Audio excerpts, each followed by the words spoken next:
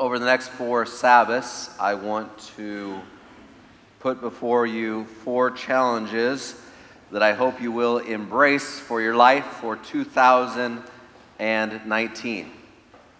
At the beginning of each new year, no one is surprised by this. We set goals or resolutions. And today I want to put a challenge before you to achieve both a goal and a resolution.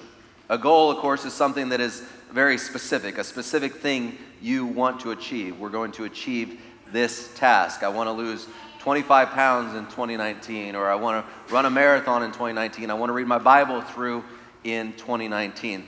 A resolution, on the other hand, is really the plan that gets you to accomplish that goal. I'm going to change some aspect of my lifestyle. I'm going to make a resolution to reorder my life in order to reach that goal. If you want to lose 25 pounds or run a marathon, then you have to make decisions and reorder your life in some way so that you can exercise more. If you want to read the Bible, maybe you need to, in 2019, maybe you need to reorder your life so that you go to bed earlier and have the ability to get up a little bit earlier, to have a little more time to read your Bible. We want a goal and a resolution. And so I'm going to put before you each of the next 4 Sabbaths, including today and the next 3 Sabbaths, a goal and a resolution. And hopefully we can leave this month committed to 4 new goals and resolutions, or maybe recommitted to taking these same goals and resolutions even farther. With that, I want to invite you to open your Bibles with me to the book of John, chapter 1, as we look at the first challenge for today. And while you are turning there to the book of John, Matthew, Mark, Luke, John, about 2/3 of the way through your Bible, while you are turning there, I'm going to tell you the goal that I hope you will embrace this year in connection with this sermon. And here's your goal that I hope that you will accept and make this a part of your daily prayer life. Lord, help me to achieve this goal. This is the goal. That this year, you will play a specific role, you individually will play a specific role in helping to bring one person to Jesus. This year, everybody in this room will play a specific role in helping to bring one person to Jesus. And the resolution to help you with that goal is to accept today's challenge, which we'll explore right now. In John chapter 1, beginning in verse 35. And just to give you a little bit of context, just before verse 35, John the Baptist, the cousin of Jesus, who is also the forerunner of Jesus, who was to prepare the way for the Messiah, he's baptized Jesus. And when he baptized Jesus, God spoke to him and said to him, "This is my beloved Son."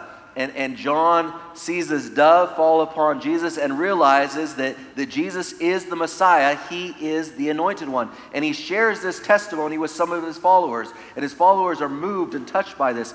And the next day, John is again with a couple of his followers. And that's where we'll pick up the text in John chapter 1 and verse 35. Again, the next day, John stood with 2 of his disciples, verse 36. And looking at Jesus as he walked, he said, "Behold, the Lamb of God." This is a direct statement of this is the Messiah. He declared to these 2 men that were with him, this is the Messiah. Behold, the Lamb of God. And such a testimony by John, who these 2 men looked up to, had a huge impact on these individuals. And the Bible tells us in verses 37 through 39 that it moved them to such an extent that they began to follow Jesus. And they asked Jesus, "Where are you going?" And he said, "Follow me and you'll see." And so they began to follow him, and they spent that day with him and that evening with him. And then in verse 40, we are introduced to one of these 2 disciples that follow Jesus. We are also in this text introduced to my favorite disciple. Verse 40 of John chapter 1. Andrew, Simon Peter's brother, was one of the 2 who heard what John had said and who had followed Jesus. For many people, Peter is if they had to choose a favorite disciple, like you choose a favorite superhero, Peter would be their favorite disciple. Of course, he was a disciple that went on to great renown and definitely was one of the key leaders amongst the disciples. He's also someone that many of us can relate to. There's things about Peter that I can relate to. Maybe some of you can relate to as well. I don't know if any of you can relate to speaking before thinking. I can relate to that, and that is Peter, the disciple Peter. Some of you may be able to relate to his temper a little bit, and I can relate to that a bit as well. Even some of his things that led him into betrayal, his fear, his shame. Those are things that we can relate to these things. All these things, all these aspects of Peter, I relate to. Yet Peter is not my favorite disciple that is introduced in this text. My favorite disciple is the one that is not known by his own name, but there's always a descriptor along with his name. Andrew, Simon Peter's brother. Andrew, Simon Peter's brother. Maybe some of you have that experience in your life. You've been introduced a lot as this is so-and-so, so-and-so's son or daughter, or this is so-and-so, the wife of, or the spouse of, if you, or the husband of. If you've experienced that, I see a couple of you nodding, and this annoys you, you can relate to Andrew, because that's how Andrew is often described in the Bible, not even known by his own name. It's always Andrew, Simon Peter's brother. But here is why Andrew is my favorite disciple. It is in verse 41. The Bible has told us in verses 37 through 39, these two disciples spent some time with Jesus, that day with Jesus. And then the Bible tells us that the next day, the Bible tells us the first thing Andrew did in verse 41 was to find his brother Simon, that's Simon Peter, and tell him, "We have found the Messiah," that is the Christ. Verse 42, and he brought Peter to Jesus. Spends the day with Jesus and he says, "This is the Messiah," and he brings Peter to Jesus. I love Andrew. Andrew is my favorite disciple, which is why today the first challenge I want to put before you is this. I want to challenge you in 2019 to make a resolution to be an Andrew. To be an Andrew.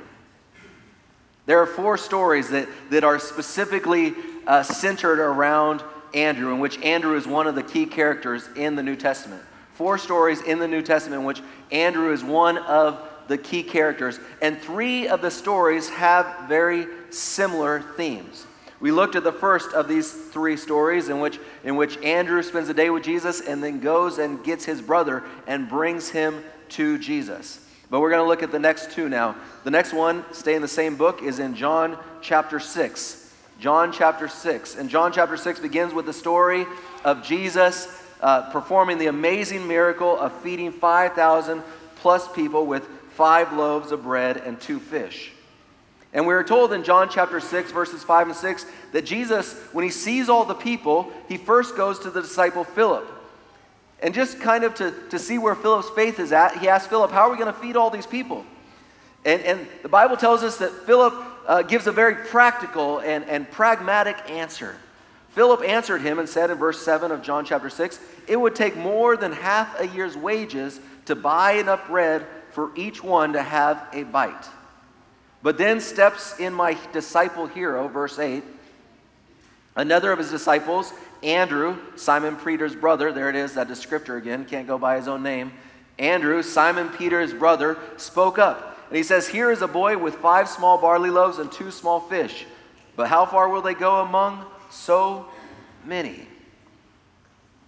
There's a crisis, there's a situation. Philip gives a very practical answer.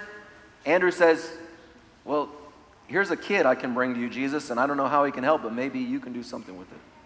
The story goes on to tell us that Jesus took those 5 loaves and 2 fish. He prayed over them. He divided them up. And not only did the people have more than a bite to eat, as Philip declared they would have if they had half a year's wages, but the people ate until they were full, and the disciples had leftovers. That's story number 2 about Andrew. Andrew brings his brother to Jesus. Andrew brings a young boy to Jesus. And the third story that has a similar theme in my mind in the scriptures is from John chapter 12. Stay in the same book, John chapter 12, and beginning in verse 20. John chapter 12, beginning in verse 20. "Now there were some Greeks among those who went up to worship at the festival." These are probably Greeks that had converted to Judaism. They came to Philip, who was from Bethsaida in Galilee, with a request. Sir, they said, we would like to see Jesus. We learn from, as we continue to read in the scriptures here, that they had some questions, some things that they wanted to learn about Jesus. So they asked, we would like to see Jesus. But the verse that is so interesting to me is the next one, verse 22 of John chapter 12. Philip went to tell Andrew. And then the Bible says, Andrew and Philip in turn told Jesus. Some people come to Philip and say, we want to know more about Jesus. We want to connect to Jesus. Philip goes and tells Andrew, but Andrew says, let's go to Jesus. 3 stories. Here, brother, let me take you to Jesus. Little boy, let me take you to Jesus. Greeks, let me take you to Jesus. 3 stories about Andrew, my favorite disciple. Before I give you a couple practical points about this resolution that I hope all of us will make, I want you to answer a question, and it is based on what I see happening in the life of Andrew. 2 questions that were in the mind of every Jewish individual that lived at that time. 2 questions that were in the mind of all of the Israelites that lived at that time. One was, when will the Messiah come? And the second one is, who will the Messiah be?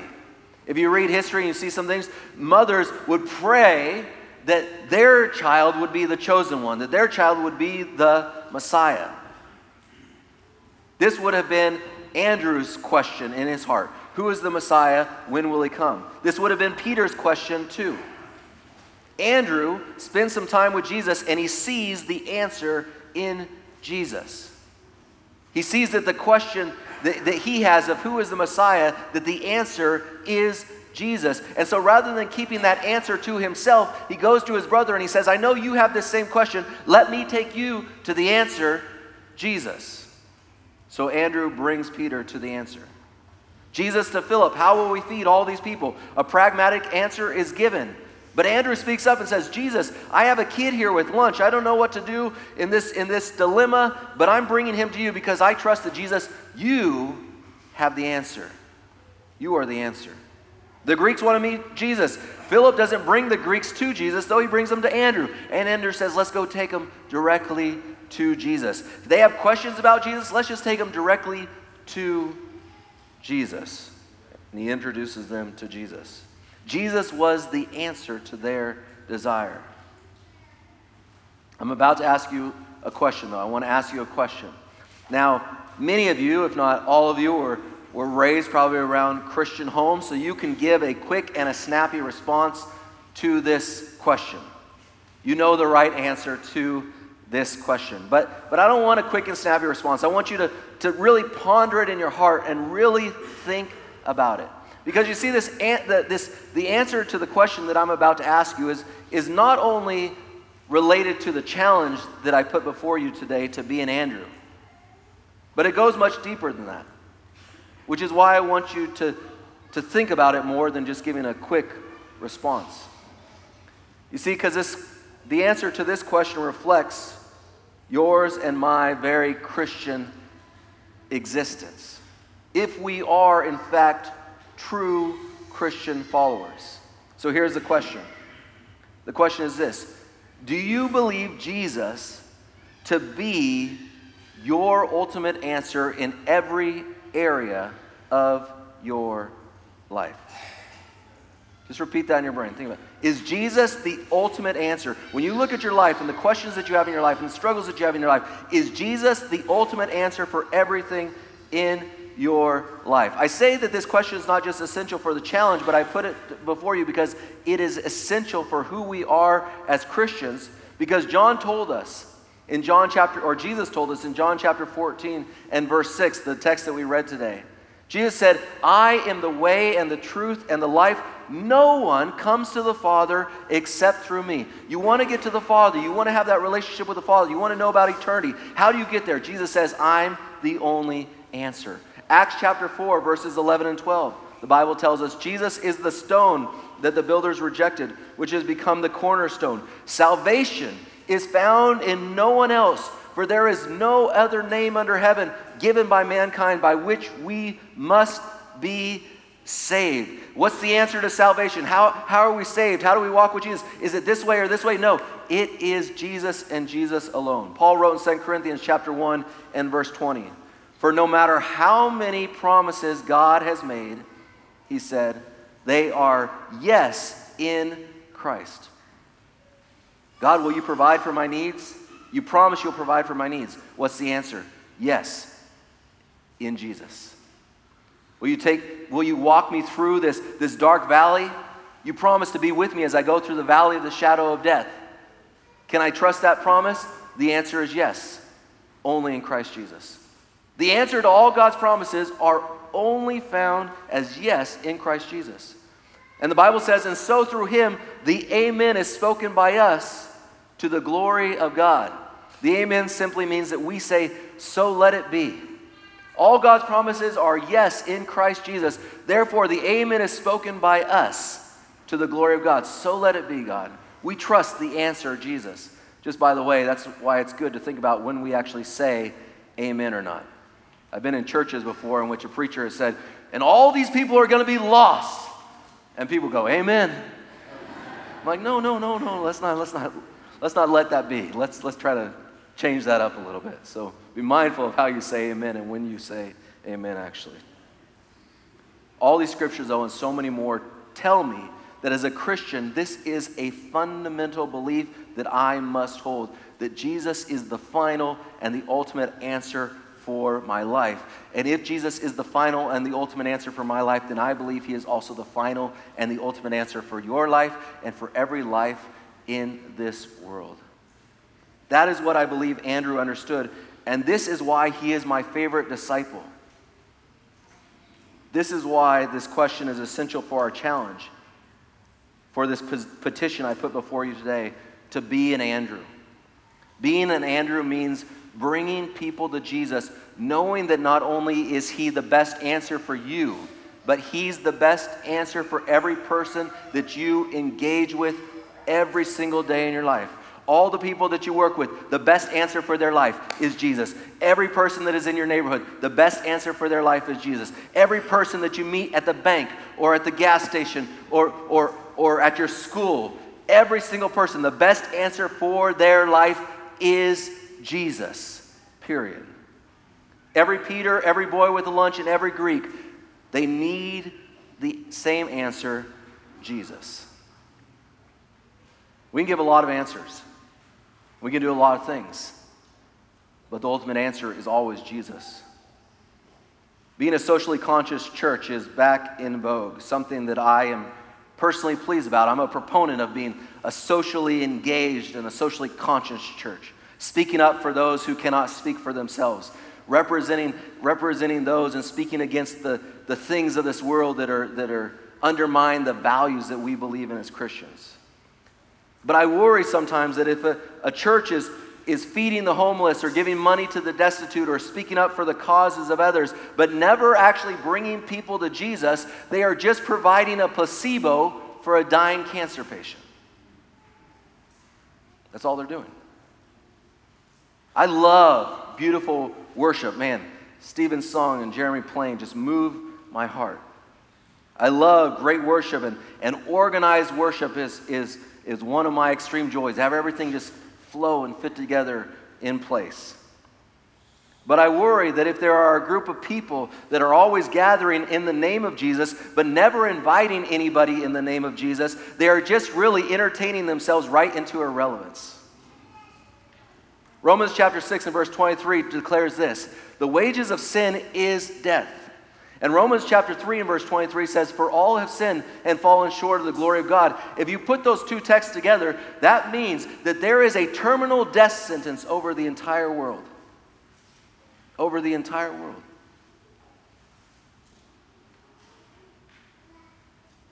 And all the socially just causes that we support and give to, and all the excellent gatherings that we participate in, even those that we do so in the name of Jesus, will ultimately be of no value if we never provide the opportunity for someone to say yes to Jesus. For someone to have the answer to the deepest question in their hearts. People have something inside of them that they know there's something empty there. They know there's a terminal diagnosis. What's the point of this life? What's the point of this world? What's the point of this future? They know that question. They've sensed that question in their mind, and the only answer is Jesus. Romans chapter 6, verse 23, for the wages of sin is death, but, and the greatest but in all the Bible, but the gift of God is eternal life through Christ Jesus.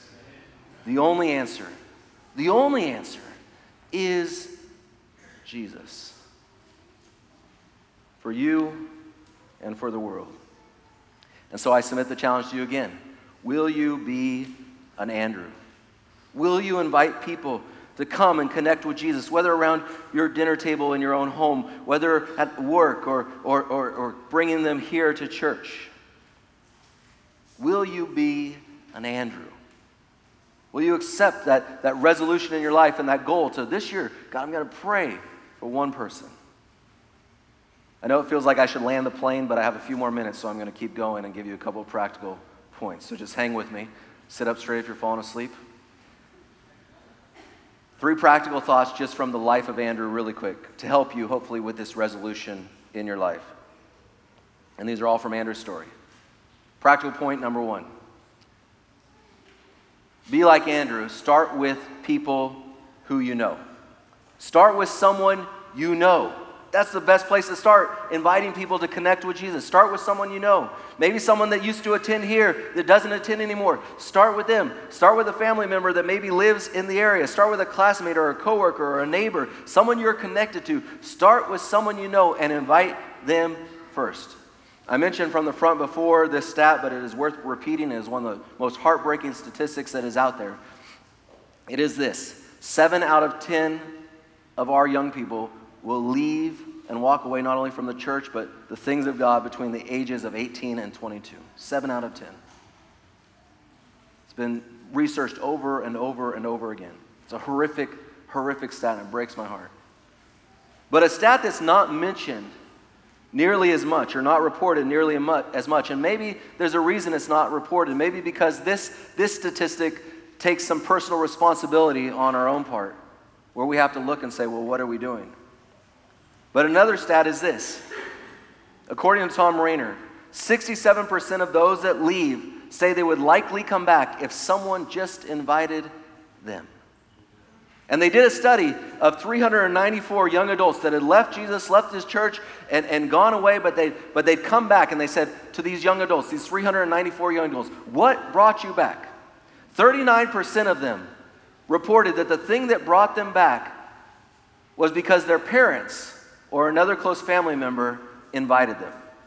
So parents, don't think you ever lose your influence, no matter how old your kids are. 39% said that their parents or another close family member invited them back. And 21% of the 394 said they returned after a friend or an acquaintance encouraged them to do so. In other words, 50% of those that came back to Jesus did so because someone they knew invited them back. Just invited them back. Quick personal testimony. Last Sabbath, I was in Ohio. We were in Ohio for Christmas to see my sisters and their families. And every time I'm back in Ohio, I go to my old church, the Kettering Church. And every time I go to the Kettering Church, I contact one of my best friends, who's been one of my best friends for 25 years, and I invite him and his family to join me for church. Every single time, no matter what. The answer that I'm expecting that I get, hey, I think we'll see you after church, or I'll see you Saturday night, or we already have some other plans, so we can't be there, but thanks.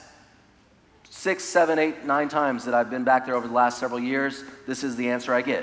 It's fine, whatever. He called me up. I was at Panera. I was doing some work at a Panera in Ohio, just outside of Dayton, and doing some work, some church stuff, and typing away, and he called me up to talk about, hey, when are we going to get together, and what are we going to do, and da-da-da-da. So we were talking about all of this, and I do as I always do. At the end of it, I said, hey, so do you want to come to church with me on Sabbath? I'll be at Kettering. And he said, maybe. Let me think about it. In case you didn't get that when my voice broke there, puberty. Maybe. Let me think about it.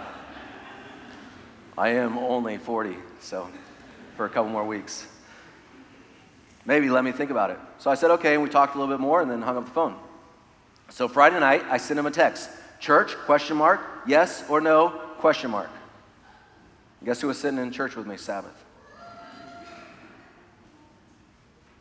Now, I don't know if that's going to lead anywhere. He seemed to enjoy himself. I don't know if he's going to go back when I'm not there. I don't know if he'll accept my next invitation.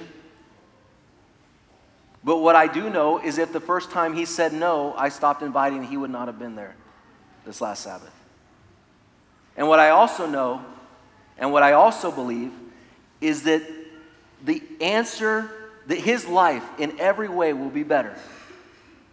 In every aspect of his life will be better with Jesus in it. And so I will keep on inviting because I believe that with all my heart. Invite. Don't nag. Don't scold. Hey, you want to go to church with me? Normally he says no. This time he said maybe. Church, question mark? Yes or no, question mark. He wrote back, what time? I gave him the time. He said, we'll see. And then he was there. Praise God. Just invite. Practical point number 1. Invite those that you know and that you are close to. Practical point number 2. The second story related to Andrew centered around a food crisis. Philip was given the opportunity to provide an answer, and he gave a very sensible and pragmatic answer. Sometimes when people are going through crisis, this is what we do first. We try to give a very sensible and pragmatic answer to try to help them through that moment. But Andrew's answer, it was not sensible, nor practical, nor pragmatic, but he did the best thing. In the midst of this crisis, he moved someone in the direction of Jesus, who is the one with all the answers. Rhonda was raised going to church, but it was never her thing, and her parents didn't really push it on her. So by the time she was 16, she was thoroughly checked out from all things related to Jesus and all things related to the church, and she had no bitterness towards God. She wasn't one of these individuals that had a bad experience with the church. She had no bitterness towards God. She had no bitterness towards the church.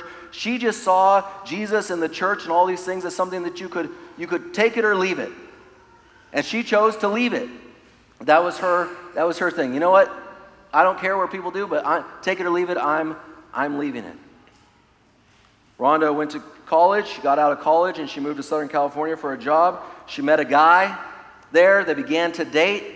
He proposed. She said yes. They got engaged. They set a wedding date. They began to plan this wedding.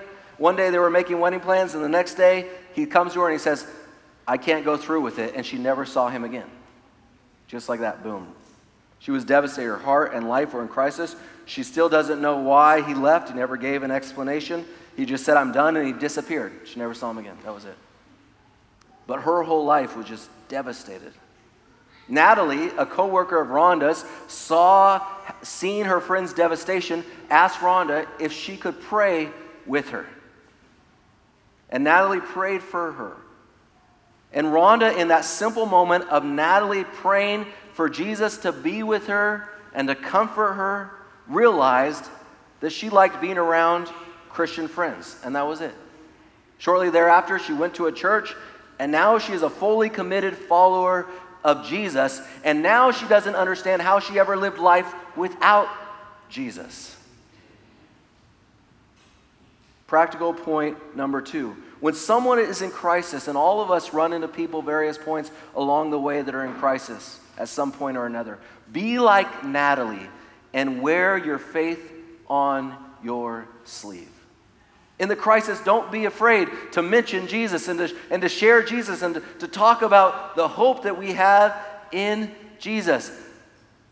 Rhonda's in crisis. Natalie says, can I pray with you? That might seem very pragmatic to someone who isn't a believer, but it did something in her heart. Getting people in crisis moving in the right direction towards Jesus is good for them. And finally, practical point number 3. If you are a follower of Jesus, people will eventually ask you questions. If you're living a Christian life, people will eventually ask you questions. Sometimes they'll ask you those questions because they specifically do want to know about Jesus. Other times they'll ask those questions not really realizing why they're asking those questions. Don't shy away from these moments. Don't dodge these moments. Don't try to rationalize maybe the way you believe or why you believe it, but simply point people back to Jesus over and over and over again. Some years past, my dad and I were flying across country. My dad doesn't fly anymore, so this must have been a number of years ago. But we were flying across country and we were on a late flight. And I remember it was a cross-country flight, and we were sitting back towards the galley. And the flight attendant, I was chatting back and forth with the flight attendant, my dad was as well, and we were chatting with this flight attendant. And over the course of time, we found out that she was from San Bernardino, California. And when I found out she was from San Bernardino, California, I said to her, "Oh, do you know of Loma Linda?" And she said, "Yeah." I said, "Well, we used to live in Loma Linda." She asked me an immediate question. "Are you an Adventist?" And I said, "Yes, we are. Are you?" And she goes, "Oh, no. And she walked away. She went and started doing her duties and doing her thing. And she was up a little ways, and she walked back from her cart. And as she was walking back from her cart to get something back at the galley, she paused at my seat, and she had a second question for me. She said, "If you're a Seventh-day Adventist, why are you drinking Coke? Aren't you not allowed to have caffeine?" And my dad immediately tries to defend me. My dad goes, "Well, we have a long drive after our flight lands." I go, No, Dad, it's okay. It's a good question. That's a good question. And after all, I did drink Coke, and I'm going to talk more about that in another sermon, so you don't want to miss the sermon coming up. Make sure you record it for Dr. Landless right here. But I said, it's not that we're not allowed to not, or it's not that about allowance. There are people that choose not to drink caffeine because we want our bodies to be in the best possible shape that we can to be the best possible servants for Jesus that we can. And she goes, "Okay." And she walked on her way. And she left it at that. She finished all her duties. And she comes, and there was an open seat by my dad and I, and she plops down right in that seat. And she begins to pepper me with all these questions. All these questions. "Well, I heard you don't do this." All right. Every single time, you know what I said to her? "You're right, and here's why. Jesus. You're right, and here's why. Jesus. You're right, and here's why. Jesus. Jesus, Jesus, Jesus." I didn't shy away from any of the things. I didn't blush at them. If you talk different, if you live different, if you act different, hopefully people will ask you questions. Use those as opportunity to say, "Let me tell you about the answer. Jesus. Jesus." Practical point number 3. Take every opportunity when a question is asked to give people the reason for the hope that you have. Jesus Christ. 3 practical points to be Andrews in 2019. To meet that goal of bringing one person to Jesus. I'm not asking you to bring 10 or 20 or 30. One. You playing a practical role in bringing one person to Jesus in 2019. Every single one of us can do this. Start with someone you know. Reach out to someone you know. In crisis, wear your faith on your sleeve and be bold, trusting Jesus is the best answer in every situation. And number 3, live in such a way that people ask you questions, and when they ask you those questions, and in those moments, make sure you always mention Jesus, the greatest answer to every question. Those 3 practical points. So will you accept this challenge to be an Andrew? On your connection card, if God's maybe placed a name already on your heart or mind, then go ahead and write that name down. I'm going to put a list together of all the people that you're praying for or that you're wanting to engage, and I'm going to start praying for those. I'm going to get some of our elders that are on our prayer team to be praying for those names. If you think of a name later in the week, you can send me that name, or throughout the year, send me that name. But I want us to be praying for these individuals that you're going to be reaching out to. And I want you to know that I'll be praying for you as well, and for myself as well, that all of us will be Andrews. Because like Andrew, I believe with all my heart that the greatest thing that can ever happen in someone's life is if they are brought to Jesus. Let's pray. Jesus, in your name, I pray that every heart in this room will be convicted to bring people to you. And because of this, may we have the privilege of seeing people's lives changed for eternity, because you are the ultimate answer. And I pray this, asking in faith, but trusting that you, as the answer, will fulfill the promise that if you are lifted up, you will draw all men unto you. We pray this to the Amen and Amen.